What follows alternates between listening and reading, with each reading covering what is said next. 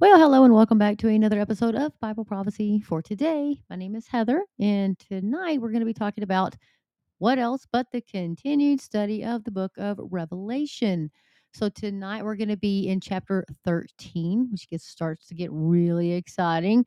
Like the rest of it's not, but this is, where a lot of people, start getting excited about the book of Revelation because it's talking about the mark of the beast and the Antichrist and all of these things. So that's when people really tune in and they really want to know about all of that. And so we're going to talk about that tonight. It says, so the beast of the sea, and who could that be? The beast from the earth. And what does the Bible actually say about the mark of the beast? Well, we're going to talk about that tonight. So I hope you guys will join me. I really appreciate you guys listening in. And so let's get started without further ado. I listen to a podcaster and he always says that without further ado. Anyway, he's a pretty cool guy. If you ever get a chance to watch him, he's called The Weird Christian Podcast. So if you get a chance to watch him, check him out. Actually, I was actually on his podcast a while back. It was kind of cool talking about one of the books that I had, talking the apostasy of the church. So it's called The Remnant Believers, The Remnant Church. So if you guys want to check that out, it is on Amazon. I break down everything. I go all the way back to before Israel was a nation again, and when Russia was an Orthodox Christian nation, and I talk about the Schofield Bible. So all the way to Kenneth Copeland. So and everything in between. So it's a pretty good book. Anyway, so let's jump in and see what we can come up with tonight. So I'm going to go ahead and start. I'll be reading out of the NASB translation, which is the New American Standard Bible, and is a very, very good translation. It's both dynamic and I can't remember what the other one is. Anyway, it's a really good translation. If you ever have questions about translations, I always say go to gotquestions.org. Gotquestions.org. Type in any question that you have, and they're going to give you a very doctrinally sound biblical answer with scripture to back all of that up. So I definitely trust them. I've never seen anything on there that I found that was not doctrinally sound.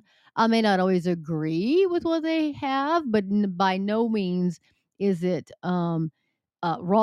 So anyway, as Christians, we can disagree on certain things. We can disagree on music, and we can disagree on all kinds of stuff. But still be friends and still be brothers and sisters. Because just remember, folks, we're going to be spending a lot of time together. If you're a born again believer, I'm a born again believer. We may not agree on everything, but guess what? We're going to be in eternity together. And I don't know if you know, but eternity is a very, very long time. It's like forever. So, yeah. So let's talk about that. Our brothers and sisters, we may always have like disagreements here, arguments here, but, we'll have eternity to work that out. So, like little kids here on earth, we could be griping, we could be like, arguing or maybe having a really heated debate about, pre-tribulation rapture or post-tribulation rapture or mid-trib or like whatever. Of course, when we are raptured and we're up in heaven, we're gonna be like, see, I told you so. Or, the other one's gonna be like, okay, you were right. At that point in time, we'll really know who was right, right?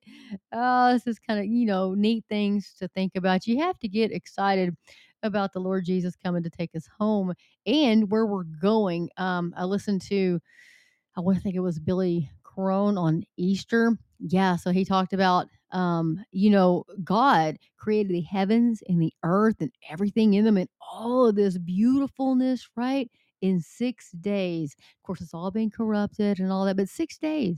And look how beautiful everything is even after all the corruption and the sin entered and the fall of man, all of this stuff, right?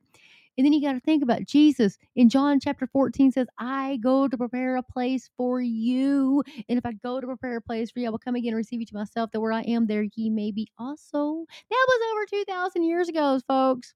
Because he says, in my father's house are many mansions. If it were not so, I would have told you. And then he says, I go to prepare a place for you. Just imagine how beautiful heaven is going to be. What? Your own mansion. Can you imagine when we get up there? Oh, man. And I'm a firm believer that all of our pets go to heaven. I don't know about you, but I am a firm believer that our pets go to heaven. And I want to tell, all of you out there, this as well. If you've ever lost a pet, they're like family. I don't care what you say. I don't care what anybody says. They're family. I treat my dogs and my cat like family. And if you have pets, I hope you treat them like family too, because I'm going to give you a scripture verse. And it's not the Proverbs one, which is a good one, but here's another one. If you haven't read it, I want you to take the time and I want you to read Second Samuel chapter 12 and read that. And then think about how much God knows how much we love the animals that He has given us. I want you to think about that. And not only that, whenever there's an animal sacrifice, think about how God feels. And He loves that animal too. Because if a sparrow falls, He even knows when a sparrow falls. So think about that. It's His creation. But anyway, if you've ever been upset and if you've ever, loved your pet so very much when it passed away or whatever, read Second Samuel 12 and you'll have a better understanding. I think it gives me great comfort knowing that God knows how much I loved the pets that He's given me. So anyway, let's move along into Revelation. Okay, so we're in Revelation chapter 13 tonight. So I'm going to go ahead and start. This is the heading, and it says, The Beast from the Sea. So it says, And an angel stood on the sand of the seashore. Then I saw a beast coming up out of the sea, having 10 horns and 7 heads, and on his horns were 10 diadems and on his heads were blasphemous names. And the beast which I saw was like a leopard, and his feet were like those of a bear, and his mouth like the mouth of a lion. And the dragon gave him his power and his throne and great authority. I saw one of his heads as if it had been slain, and his fatal wound was healed. And the whole earth was amazed and followed after the beast. They worshiped the dragon because he gave his authority to the beast, and they worshiped the beast, saying, Who is like the beast, and who is able to wage war against him? There was given to him a mouth speaking arrogant words and blasphemies, and authority to act for 42 months was given to him. And he opened his mouth in blasphemies against God to blaspheme his name and his tabernacle. That is, those who dwell in heaven. So I'm going to stop right there, and that is at verse 6. So we started in chapter 12. I'm sorry, chapter 13, and I read 1 through 6. So that's 1 through 6. I want to break down 1 through 6. I don't want to go too fast and read the whole, the whole chapter. And then I could go back and say, okay, remember when I said, okay. So we're going to start right there. So I'm going to be giving you some notes, and this is out of number one, the Warren Wiersbe Study Bible, and the second one I'm looking at is the John MacArthur Study Bible. And I should have grabbed David Jeremiah, but it's back over there on the other side of my desk. So let's break this down. So he says here in Revelation 13, his notes come up and talk to us, and it says, the symbolic description of the beast enables us to learn something about his origin and character. This is Warren Wiersbe. God does not see him as a human being made in the divine image, but as a wild animal under the control of Satan. He is a man, that's verse 18, but he is energized from hell, for he comes out of the pit. Just as Jesus Christ is God in the flesh, so the beast will be Satan in a human body. And you can check that out also on John chapters 13, verse 2 and 13, verse 27. 13:1, it says the 7 heads. Let me move this a little closer to me. I got some new glasses. You guys would be like, what? I did. I did. So it's kind of a little easier for me to read these days. So anyway, so chapter 1 says the 7 heads represent 7 mountains, but also 7 kings or kingdoms. Antichrist or the beast is one of the 7 kings, but he is also the 8th. Apparently, he reigns twice. The 10 horns represent 10 kingdoms, and that's in Daniel chapter 7, verse 24 as well. Evidently, he says, the beast will, he says, evidently, the beast will head a, quote, United States of Europe, unquote, a revived Roman Empire. Before taking over as world dictator, all nations will no doubt admire and thank him for the, quote, peace, unquote, he has achieved. little realizing the sorrow and destruction he will bring to the world, which is coming right now in chapter 13, which is about to begin. So pay very close attention to what happens over in Europe and what happens over there. I'm kind of watching Zelensky. But if you're a Christian, know this: you will not know who the Antichrist is, for the Bible says we will be raptured. The Bible says in Second Thessalonians, I believe it's Second Thessalonians, it says we will not be here, we shall be raptured. He says, the Bible says when the only thing standing between that right now is literally the Holy Spirit is restraining the evil. The Holy Spirit lives inside of Christians. So if you're a born again believer, you actually have the Spirit of God living inside you. It's the Holy Spirit. So, and we are raptured out. That means that Holy Spirit, the restraining force, is taken out of the way, the Bible says, and then that man of lawlessness will be revealed, is what the Bible says. So remember that.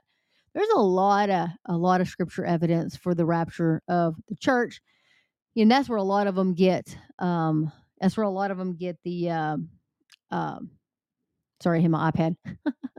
So that's where a lot of them get mid tribulation, right? Because the Antichrist is revealed midway through the tribulation, which is chapter 13, where we're about to talk about right now. So, chapter 13 is also synonymous with Daniel, I believe, chapter 9, where he talks about the abomination of desolation. And this is what the Antichrist does: he speaks blasphemies against God. He sits in the throne of God in the new temple and declares himself to be God. And that's when the Jewish people say, oh no. That's when they realize this is not our Messiah. But anyway, we shall continue. So let's continue and move this mic a little closer to me without touching the mute button. Yeah. So anyway, so this is where he gets 13:1. So let's see what John MacArthur says. So 13:1, John MacArthur study notes say a beast rising. And he says, let me move this iPad over here. So he says, Satan takes a position in the midst of the nations of his world, represented by the sand of the sea, a beast, literally a monster, which describes a vicious killing animal. In this context, the term represents both a person, which is Antichrist, and his system, which is the world. The final satanic world empire will be inseparable from the demon possessed man who leads it. For a discussion of the Antichrist, of course, we can look on more notes, which is in Second Thessalonians, chapter 3 through 11, which is kind of what I think that, let's check that verse out real quick. I do believe that is what I was talking about. So yeah, so this is Second Thessalonians. Check this out. This is 3. It says, "Let no one in any way deceive you, for it will not come unless the apostasy comes first, and the man of lawlessness is revealed, the son of destruction, who opposes and exalts himself above every so-called God or object of worship, so that he takes his seat in the temple of God, displaying himself as being God. Do you not remember that while I was still with you, I was telling you these things?" So listen to this. He goes, and you know what restrains him now, so that in his time he will be revealed. For the mystery of lawlessness is already at work. Only he who now restrains will do so until he is taken out of the way. Then that lawless one will be revealed, whom the Lord will slay with the breath of his mouth and bring to an end by the appearance of his coming. That is, the one who is coming is in accord with the activity of Satan, with all power and signs and false wonders, and with all deception of wickedness for those who perish, because they did not receive the love of the truth so as to be saved. And this, listen to this, folks, for this reason, God, not just Satan is sending deception, but God will send upon them a deluding influence so that they will believe what is false, in order that they all may be judged who did not believe the truth but took pleasure in wickedness. So think about that, folks. And what this is, what I always think, this is what I understand it to be. And I've always understood it to be this way, that, I've known people And I tell them about these things like, yeah, the well, if the rapture really happens, well, then I'll believe in God, fuck a million people, yeah, yeah, yeah. Then I'll believe in God. But they don't want to believe in God right now because they want to live their sinful life right now. And they don't want to give that up, right? So these are people who know the truth. They've heard scripture. They've had an opportunity to reject Jesus Christ and like, oh, just wait. Those are the people who will not have an opportunity to be saved. They will be caught up into the deluding influence, the deception, and they'll believe the lie because they had an opportunity to believe the truth and they rejected Jesus Christ. And so God, they've already literally been judged. So anyway, going to go back to Revelation. Just in case we're going back to Revelation. Okay, so another thing he talks about is okay, so the rising out of the sea. So the sea represents the abyss or pit, and it's the haunt of demons. The picture is of Satan summoning a powerful demon from the abyss, who then activates and controls the beast, the Antichrist, and his empower in power. Goodness gracious, you can tell I'm from Texas. Empire. There you go. So, anyway, 10 horns and 7 heads. This description is like that of Satan in Revelation 12:3. The heads may represent successive world empires, which is Egypt, Assyria, Babylon, Medo, Persia, Greece, and Rome. Remember, Daniel talks about that. They all have fallen. And then the final kingdom of Antichrist, which is the final one, is made up of all the kingdoms represented by the horns. And so he's got more notes for that in chapter 17, verse 12. He says 10 is a number that symbolizes the totality of human military and political power assisting the beast, which is the Antichrist, as he controls the world. Horns always represent power, as in the animal kingdom, both offensive power, which is attacking, and defensive power, which is protection. Daniel shows that the human Antichrist will rise up from these 10 kings. That's Daniel 7:16 through 24. John picks up the numerical imagery of Daniel chapter 2, verses 41 through 42, which refers to the 10 toes on the statue's clay and iron feet.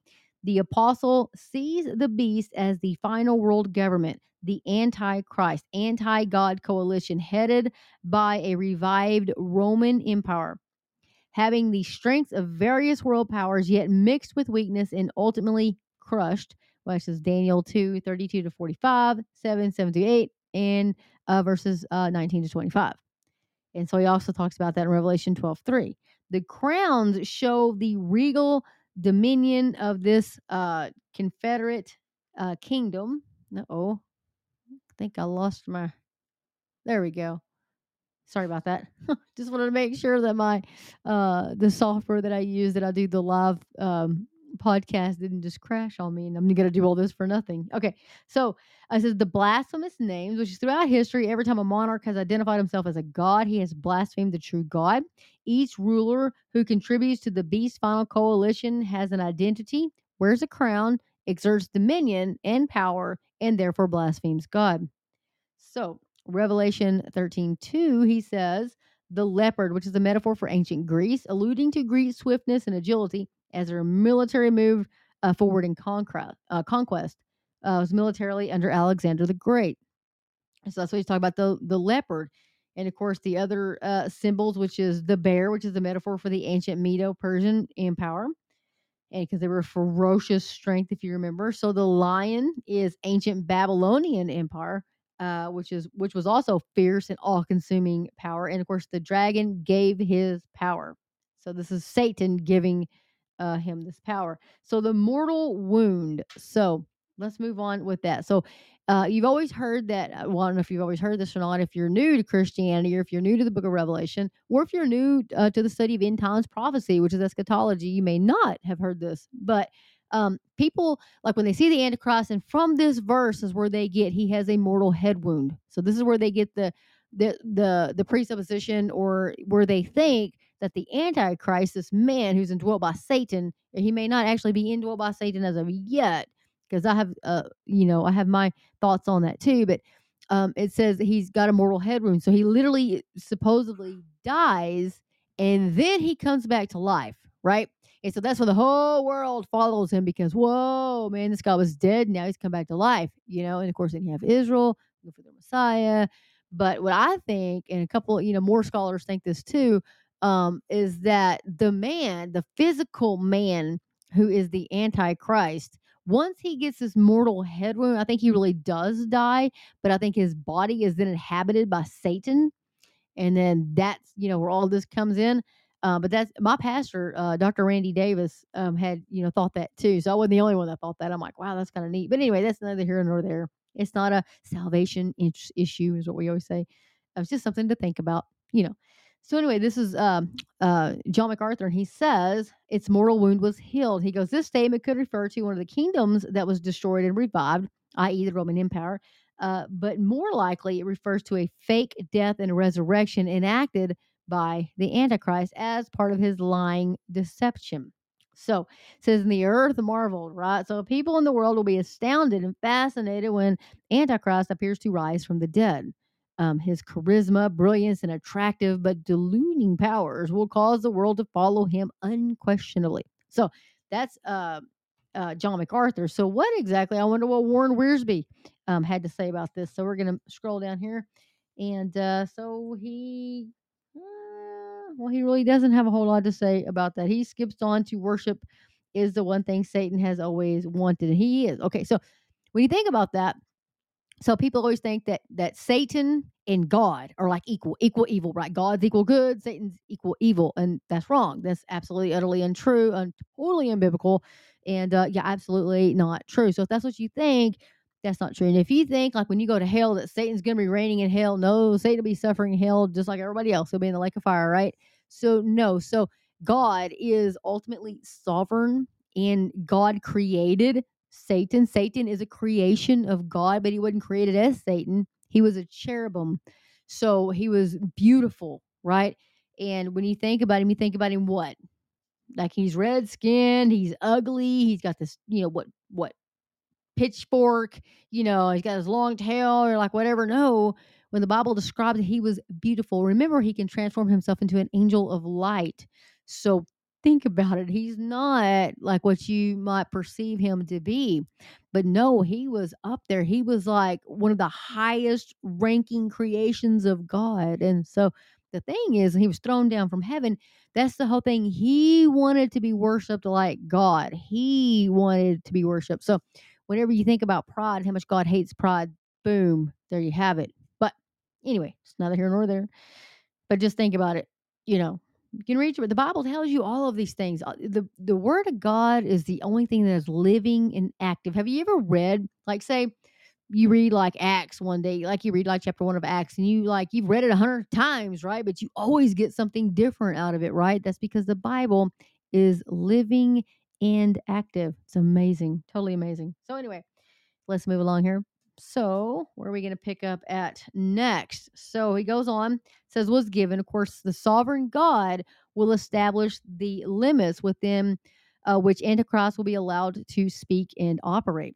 God will allow him to utter his blasphemies to bring the rage of Satan to its culmination on earth for 3.5 years. So, this is where you get the great tribulation, the second half of the tribulation. This is where this comes from. So, 42 months, the final 3.5 years, which is 1,260 days of the time of distress for Jacob. That's Jeremiah 37. And Daniel's 70th week talks about in Daniel 9:24 through 27, known as the Great Tribulation. And so this last half is launched by the abomination of desolation.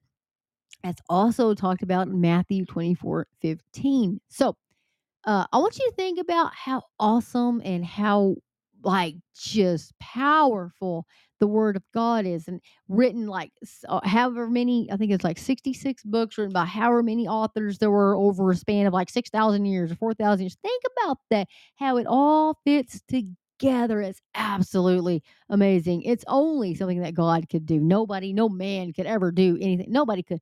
It is unbelievable, unbelievable, and it's the only book that's going to tell you what's going to happen. It's the only book written thousands of years ago. And now we see everything coming together, just like Jesus said, just like the Apostle Paul said, just like the Apostle John said, Jeremiah, Daniel, the prophet Daniel, Ezekiel, Zechariah, all these prophets, Isaiah. It's amazing. And these were thousands of years. These were not just like last year, folks. These were not just like, say, 500 years ago. These were thousands of years ago. It's absolutely amazing. But anyway, I find it just absolutely fascinating. So anyway, moving right along here. So it says his name. So this identifies God and summarizes all his attributes. His dwelling. This is symbolic of heaven. Those who dwell in heaven, which are the angels and the glorified saints who are before the throne of God. And of course, they'll serve him day and night, which is, so we're getting to praise the Lord. We'll all get to serve the Lord in heaven, not just here. So he's going to make, okay, so this is Revelation. We're going to start in chapter 13. I'm sorry, yeah, chapter 13, verse 7. So let me scroll on down here. Okay, so it was also given to him to make war with the saints and to overcome them. And authority over every tribe and people and tongue and nation was given to him. All who dwell on the earth will worship him. Everyone whose name has not been written from the foundation of the world and the book of life of the Lamb who has been slain. If anyone has an ear, let him hear. If anyone is destined for captivity, to captivity he goes. If anyone kills with the sword he must be killed. Here is the perseverance and the faith of the saints. So let's break that down a little bit. So make war with the saints. The Antichrist will be allowed to massacre those who are God's children. So I want to break this down to you. I want you to listen to this, okay? If you're not a Christian right now and you're listening to this podcast, I want you to think about what is coming for you in the tribulation. This is what is coming for you, okay? Think about what's about to happen. Even if you survive after the rapture of the church, you may be on a plane when the rapture of the church happens. And just think that pilot and co pilot could be Christians and your plane's going down and you're going to die. So just throwing this out there, okay? What if you're on a bus being driven by a Christian and the rapture happens and boom, you might just not make it through that bus ride? So, anyway, you better make your decision for the good Lord right now, because if not, and you wait, say you're one of those Christians and say you're not a Christian, say you've never had the opportunity to actually reject Jesus Christ, like my friend, way back when, well, yeah, then I'll believe. Well, he's not going to believe because he's had the opportunity to believe, right? So say you haven't had that opportunity to outright reject Jesus Christ, right? So you've heard of the gospel, but you've never really had a chance to, like, make your decision, right? So you're not like outright denying him or rejecting him. You know what I mean? You just haven't had the chance, right? Well, during the tribulation, you're gonna have the chance to actually become a Christian. You're gonna have the chance to accept him as your savior. But I'll tell you what, it ain't gonna be easy, because the beast, the Antichrist, is going to hunt you down and kill you. And that's when they say they're going to behead them. They're going to behead them. Going to behead all the Christians. So if you think it's not easy now to become a Christian, honey, I have to tell you, it's going to get a whole lot worse in the tribulation if you want to make that decision. But why don't you just make the decision now and avoid the tribulation? Yeah, just saying. Anyway, but he will massacre God's children. And if you want to read about that, you can read about that all through the book of Revelation, especially in chapter 17:6. Daniel 7:23-25, chapter 8, verses 25, 9, 27, 11, 38, 12, 10, and of course, Matthew chapter 24, verses 16-22. And you're going to learn all about it. So, anyway, we're going to continue. Before the foundation of the world, according to God's eternal electing purpose before creation, the death of Christ seals the redemption of the elect forever. So Antichrist can never take away the salvation of the elect. The eternal registry of the elect will never be altered, nor will the saved in the Antichrist's day worship him. The book of life, which is the Lamb's book of life, you can read about that in Revelation 3:5. So the Lamb slain, the Lord Jesus, who died to purchase the salvation of those whom God had chosen, was fulfilling an eternal plan. So remember that. And also think, okay, well, we won't get into that Calvinism thing. I'm not going to do that. So anyway, Revelation chapter 13:9, which is if anyone has an ear, let him hear. Okay. So this phrase omits what the Spirit says to the churches. If you read the beginning of Revelation and chapters 2, it says that when he's talking to the churches, right? As in the 7 letters to the churches. And that's because we've been raptured. So that's why he doesn't say what this, if anyone has an ear, let them hear what the Spirit says to the churches. And John MacArthur says, perhaps because we've already been raptured. So anyway, moving right along. So chapter 10, or not chapter 10, verse 10 says a call for believers to accept persecution from the Antichrist with perseverance and endurance. God has chosen some believers to be imprisoned and executed, which they must not resist, but accept with patience such suffering as God ordains for them. So think about it. Think about every single apostle in the Bible. Every one of them was martyred, died a horrific death, except for John, who was exiled to the island of Patmos. But that wasn't because they didn't try. They boiled him alive in oil, and it didn't kill him. So they exiled him to Patmos. So, but think about that. So all the apostles died horrific deaths. And so that's another kind of proof too, because they tried to say that Jesus actually didn't really die, and it was all a big farce, and he can whatever excuse they want to come up with. Well, do you think that all these apostles would have died those horrific being um, uh, crucified upside down, being crucified on an egg-shaped cross? It would have died the deaths that they died if they didn't actually see the risen Jesus Christ. I surely don't think so. Maybe one or two, but every single one of them, no, not at all, not a chance, not a chance. So that's another proof that the Bible is true and Jesus Christ is alive. So anyway, chapters 13, 11. So let's move along. So 11, he goes, then I saw, this is the beast from the earth. He says, then I saw another beast coming up out of the earth, and he had two horns like a lamb, and he spoke as a dragon.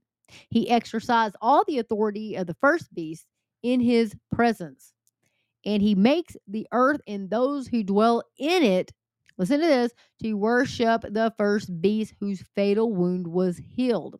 He performs great signs makes us so that even makes fire come down out of heaven to the earth in the presence of men. And he deceives those who dwell on the earth because of the signs which it was given him to perform in the presence of the beast, telling those who dwell on the earth to make an image to the beast who had the wound of the sword and has come to life. And it was given to him to give breath to the image of the beast, so that the image of the beast would even speak and cause as many do not worship the image of the beast to be killed. And he causes, listen here, folks, and he causes all the small and the great and the rich and the poor and the free men and the slaves to be given a mark on their right hand or on their forehead.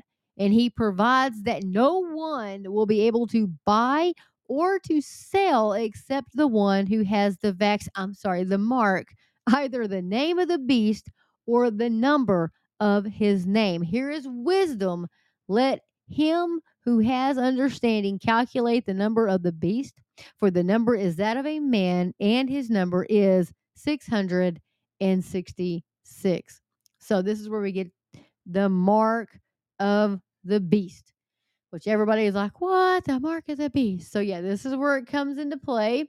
And this is what the Bible actually says about the mark. So let's break it down. Another beast.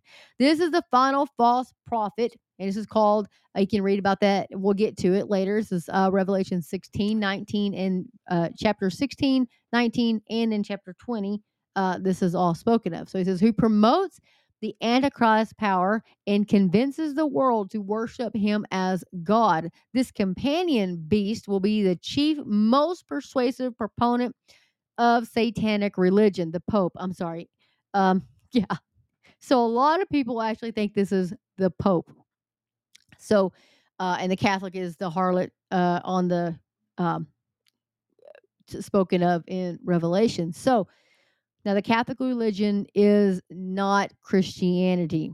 So I want you guys to really do some studying on that. There's a plenty of authors and teachers and pastors that can explain that a lot better. I'm not going to get into it because it could take months, right? So go check out Pastor Billy Crone, and you can check him out at getalifemedia.com, getalifemedia.com. He's also got an app. You can pull up the app. All of this stuff is free on his teaching. He does a whole thing on false religions, and he's on voodoo and Satanism right now. No, he's finished Satanism. We're on voodoo and something else right now. But anyway, he's got the whole, I forgot how many part series is on Catholicism. So definitely, check that out. And if you are a Catholic, please go listen to Pastor Billy's study on that. And not only that, you can listen to Spencer Smith. Go listen to Brother Spencer Smith. He's on YouTube. He's got plenty of books there on Amazon as well. Go check him out. But please, I implore. I have Catholic friends.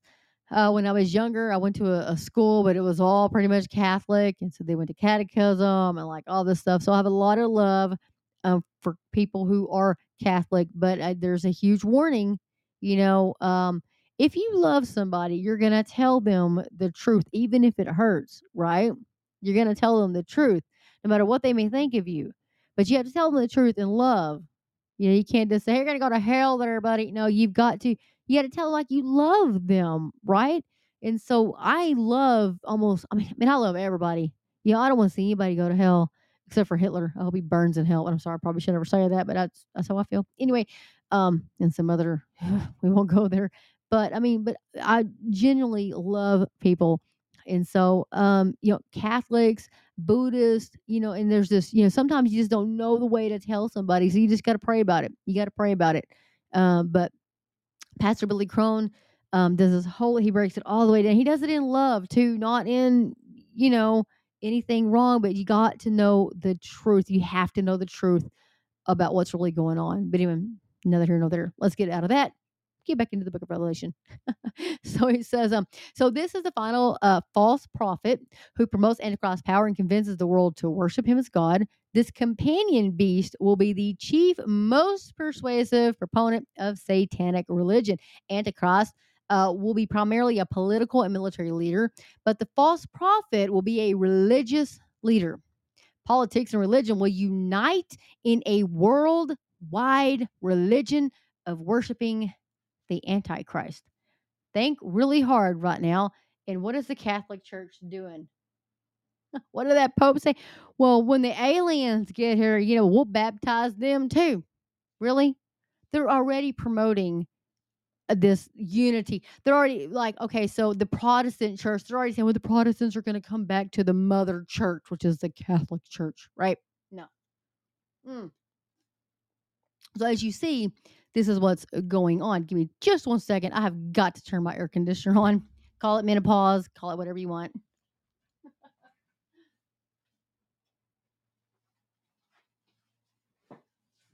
The 40s have been good to me. I'm just saying.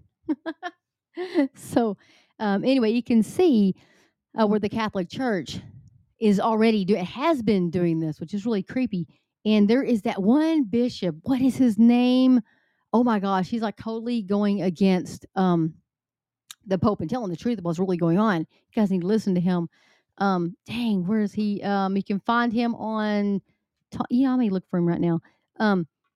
Hope for Our Times. You guys know I like Hope for Tom Hughes because I always want to call him Tim Jones, but it's not. It's Tom Hughes. So it's hopeforourtimes.com. You can go check that out. And I know he's done.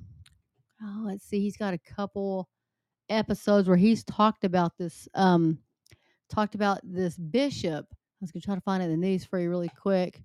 I know this isn't a headline thing. I know, but it's important. It's important to know what's going on and the truth, especially in this day and age. So hard to find the truth.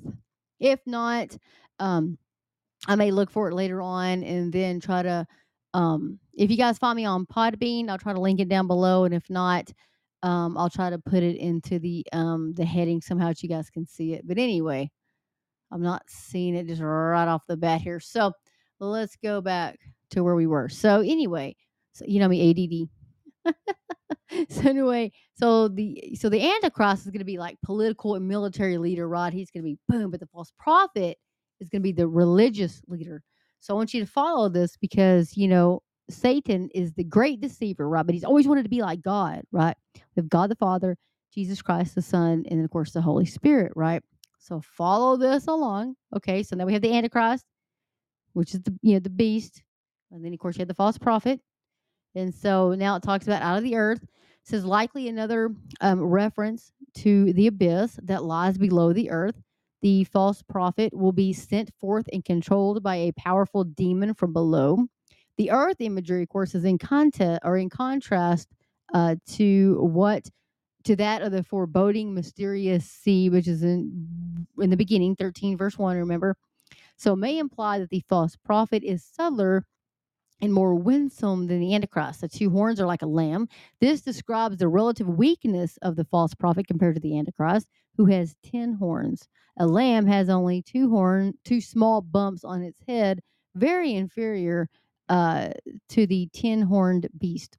Like a lamb, the lamb imagery may also imply the false prophet will be also a false Christ masquerading as the true lamb. Unlike Antichrist, the false prophet will come not as a killing, destroying animal, but as one who, a quote, appears gentle and deceptively attractive. Of course, it spoke like a dragon. Of course, the false prophet will be Satan's mouthpiece, and thus his message will be like the dragon, Satan, the source of all false religion.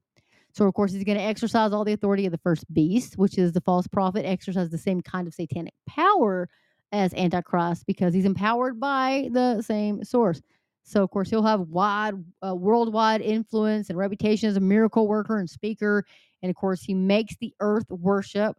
The phrase it makes or it causes is used several times of him. He wields influence to establish a false world religion. And, of course, is headed by the Antichrist, too. So, going in the mortal wound, which is the big one. So, it says this likely refers to the carefully crafted deception of a false resurrection, a false murder, perhaps to inspire allegiance of the world. But I still think it could be different. I wonder what Warren Wiersbe has to say. So let's check it out. So Warren says God will permit the Antichrist to war against his people, of course, persecute the saints. Of course, he says keep in mind that the beast is a counterfeit Christ. The world would not receive Christ, but it will receive the Antichrist. Of course, John talks about in John 5:43. So the world would not believe the truth, but they will believe the lies. The 2 Thessalonians chapter 2, verse 8 through 12 says that.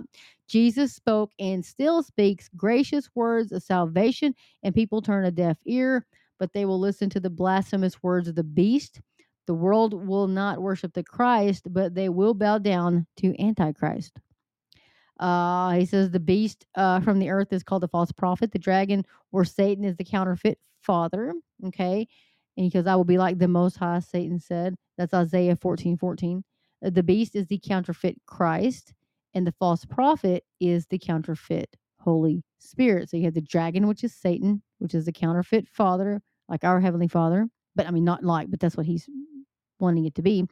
And then, of course, you have the beast, which is the counterfeit Jesus Christ, and then you have the false prophet, which is the counterfeit Holy Spirit. So you have, like we have God the Father, God the Son, God the Holy Spirit, and then you're going to have Satan as the dragon, okay, and then you're going to have the beast, which is the counterfeit, Christ, and then of course, then you're going to have the counterfeit Holy Spirit, which is the false prophet. So the false prophet, energized by Satan, will perform quote great signs and even duplicate some of the signs performed by the two witnesses. Of course, not content to control people through religious deceit, the false prophet will institute strong economic measures as well. Everyone except believers will receive a special mark in order to buy or sell. But the only way to get that mark is to submit to the government. I'm sorry, is to submit to the beast and worship him. Okay. So that's another thing people are like, that's why you see a lot of people equate the vaccine or the jab or the clot shot or whatever you want to call this thing to the mark of the beast. Because think about it. The world shut down in 2020. The entire world stopped. And we let these few people tell the entire world what to do out of fear, because that's how they manipulate you. They manipulate you by fear. So there's huge deception that went across the whole literal world. And that's all this COVID-19 is, a great deception. Not saying it's not real. I'm not saying that because I had it. I'm not saying that. But I'm saying they manufactured this and then they unleashed it onto the whole world. They said, oh, we got the cure right here. Here. Why don't you guys, if you take this shot, then everything will go back to normal. So everybody needs to take this shot and you can open up your store. Take this shot and you can get on that plane. Take this shot, you can go in that restaurant and eat. Take this shot and you can go into that grocery store. But only if you have this shot. How do you prove that? Oh, I have this. Here's my cell phone. Here's my vaccine card. Here's my blah, blah, right? Think about that. Now replace that with the mark that I just read to you straight out of the Bible that was wrote over 2,000 years ago by John, the Apostle John. Caught up to heaven, Jesus showed him the revelation. Now replace that. Hey, you want to get on that airplane? Show me the mark. You got to worship the beast. And people will do it. People took that vaccine like it was water, like they just trusted, oh, yeah, yeah, yeah. Hey, you. Hey, you're going to go in that grocery store, you're going to buy your family some groceries, you got to take this mark. Hey, you going to go back to work? You got to take this mark. Hey, do you want to reopen your store? You got to take this mark. You see how it's so easily equated to the Bible and to the mark of the beast and what they're doing. This is what they were preparing the world. Satan, they've been working on this forever, him and his demons. And so they have been preparing the world for this. Look at our world. It's completely falling apart. It is worse than any. I remember 30 years ago. Wait, I was longer than that, but we won't go into the specifics. But my mama, I remember her saying how bad the world was then, and I was 8, and I was like, wow, mama, and then of course, like 25 years ago, I'll look back, I said, golly, this world is bad. Now I see what my mama was talking about. Now I look at this world saying, I just want to go to heaven. I just want Jesus to come take us home. And I hope you feel that way too, because this world has nothing in it for me. The only thing that this world has is unbelievers who need to hear the truth of God and believers who need to be encouraged. These are trying times. These are, even for us believers, these are nerve wracking days, right? I mean, we have our faith in God. Of course, we have our faith in Jesus Christ. We know everything's going to work out in his favor because he's won the battle. He's victorious. He is seated at the right hand of the throne of God because it's done.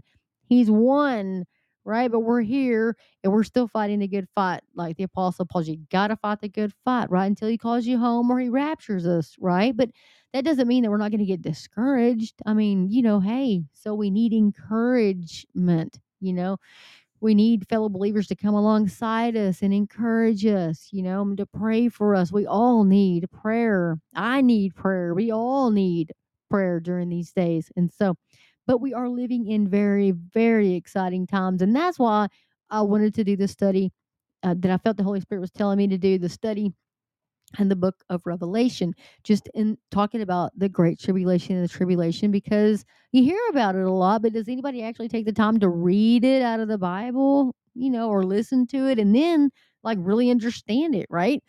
And so that's why I wanted to do this, to break it down and just have people understand. Like I just want people to understand that you can understand the Bible. And if you don't, get yourself a good study Bible and read it. Like I've read out a couple of them here, Warren Wiersbe and of course John MacArthur are two very good study Bibles. And also, man, I put it up over there, is I also have Dr. David Jeremiah's study Bible, and I also have um I have the Apologetics Bible. I've got several. And so different, get different I'm certain, I'll draw the line here on the translations. Now, King James is good, New King James is good, NESB is good, NLT it's okay. Yes. Now there's was it the NCV New Century Version? What is that? Anyway, so there's several, good ones. NASB is probably one of my favorite. I love the NASB. It's more literal. So you have dynamic, which is literal, and then you have different ones. You have kind of like prayer, tell you what to stay away from. I'll tell you what, I'm not going to make any mentions of that. I'm just not going to the message. Absolutely not. Do not read that. Um, unless you read it very carefully and pray to the Holy Spirit, because that's paraphrase. It's all paraphrased. But if you have questions, go to gotquestions.org. And I'm going to go there right now. And I'll just show you what I'm talking about. Gotquestions.org. Okay. So, and I'm going to type in the message translation. And so I'll just tell you what they say about it. So, it says, what is the message translation? It says, so let's check it out.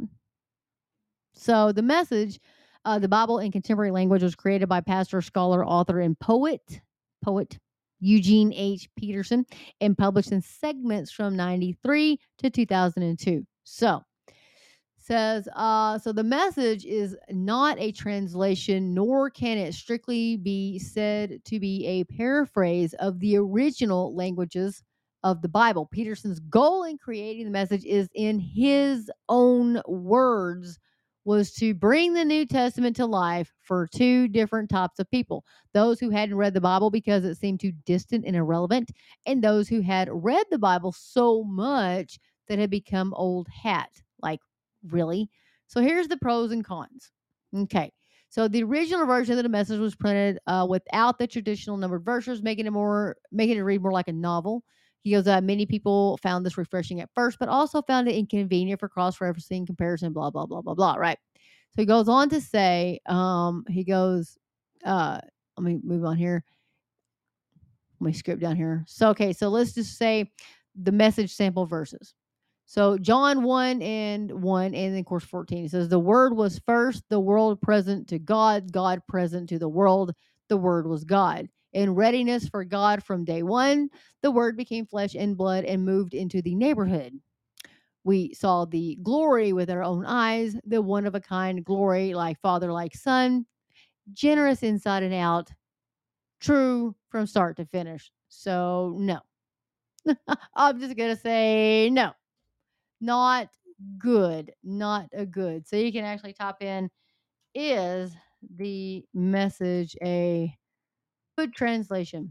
So, for well, I do like Spencer Smith, but he does get a little, he's like a King James only person, and I'm not a King James only person. So I'm going to say no.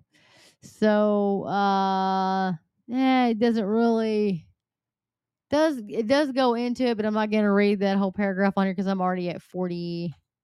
I'm at 52 minutes, so we're not going to go there. So anyway, but like I said, you can go to gotquestions.org and check that out. Or Berean, like they always say, be a Berean. Look into the do your own study, and you're gonna the Holy Spirit's going to speak to you. You're going to know. You're going to know. So anyway, let's go down. And so what I'll talk about next is we're going to move into Revelation chapter 14.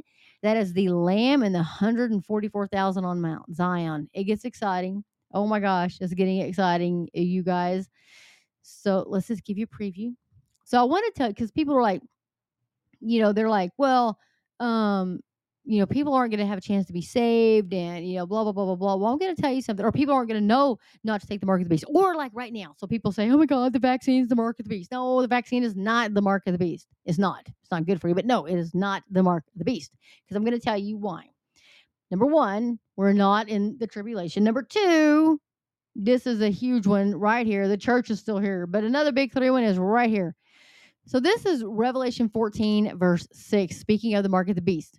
So listen to this. And this is John speaking. And I saw another angel flying in mid-heaven, having an eternal gospel to preach to those who live on the earth, and to every nation and tribe and tongue and people. And he said with a loud voice, fear God and give him glory, because the hour of his judgment has come.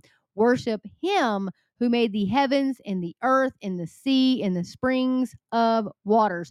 And another angel, a second one, followed him, saying, fallen, fallen is Babylon the Great, she who has made all the nations drink of the wine of the passion of her mortality, or of her immorality. Here we go, chapter 9, doom for worshipers of the beast. So here's the big one. Then another angel, a third one, followed them, saying with a loud voice, if anyone worships the beast and his image and receives a mark on his forehead or on his hand, he also will drink of the wine of the wrath of God, which is mixed in full strength in the cup of his anger. And he will be tormented with fire and brimstone in the presence of the holy angels and in the presence of the Lamb. And the smoke of their torment goes up forever and ever. They have no rest day and night. Those who worship the beast and his image, and whoever receives the mark of his name. Here is the perseverance of the saints who keep the commandments of God and their faith in Jesus. So, no angels are flying in heaven right now that I've seen or you've seen. So, right now, we can tell by that verse out of the book of Revelation, who's warning people not to take the mark of the beast, that clearly the vaccine is not the mark of the beast. Okay. So we will leave that for later. But I do want to talk about the lamb and the 144,000 on the next episode. And of course, it's going to get exciting. It's proclaiming, that's the three angels that proclaim that reaping of the earth's harvest, reaping of the grapes of wrath. And then, of course, it's not over yet, folks. Chapter 15 is the prelude to the bowl judgments. You're like, what is the bowl judgments? Oh, get ready. So, all the people who took the mark of the beast, they're going to have some terrible, horrific things happen to them. But we'll get to that in chapter 16. That begins the bowl judgments. If you want to read ahead and find out, get into the book of Revelation, go on to chapter 16, and that's going to tell you all about what happens. And the very first part of that tells you everything that happens to those people who took the mark of the beast. So it's going to get exciting, folks. So I hope you'll join me next time. Hopefully we'll get to that tomorrow, and that'll be exciting. And I thank you guys so much for listening to me. And I hope this is a blessing. I hope the Lord Jesus and the Holy Spirit is speaking to you guys through His Word, especially through His Word, the Book of Revelation. I pray that this is encouraging you guys and getting you guys excited for the rapture of the church. And if not, maybe it's going to scare the hell out of you to realize, whoa, I don't want to be here for this. I better accept Christ today. Or maybe it's going to give you, what do you call it? Strength and, the chutzpah, to go out and talk to your friends and neighbors who aren't saved. And maybe this is going to give you some ideas if you pray to the Holy Spirit or ask Him, pray to God, and the Holy Spirit may be able to give you some ideas to go and talk to them in love, of course. Because the whole reason for all of this is for us to talk to our neighbors and our friends and for anybody who's not saved in love, to tell them how much God loves them. All of this tribulation is because how much God loves you and doesn't want you to perish and go to hell. He wants you to accept Him. So accept the work of Jesus Christ, His only Son on the cross. So with that, it's almost been an hour. So I'm going to get off of here, guys. And as always, get in the Word of God. Let the Word of God get into you. And Maranatha, Lord Jesus. Maranatha, come quickly, Lord Jesus. All right. Thanks, you guys. God bless.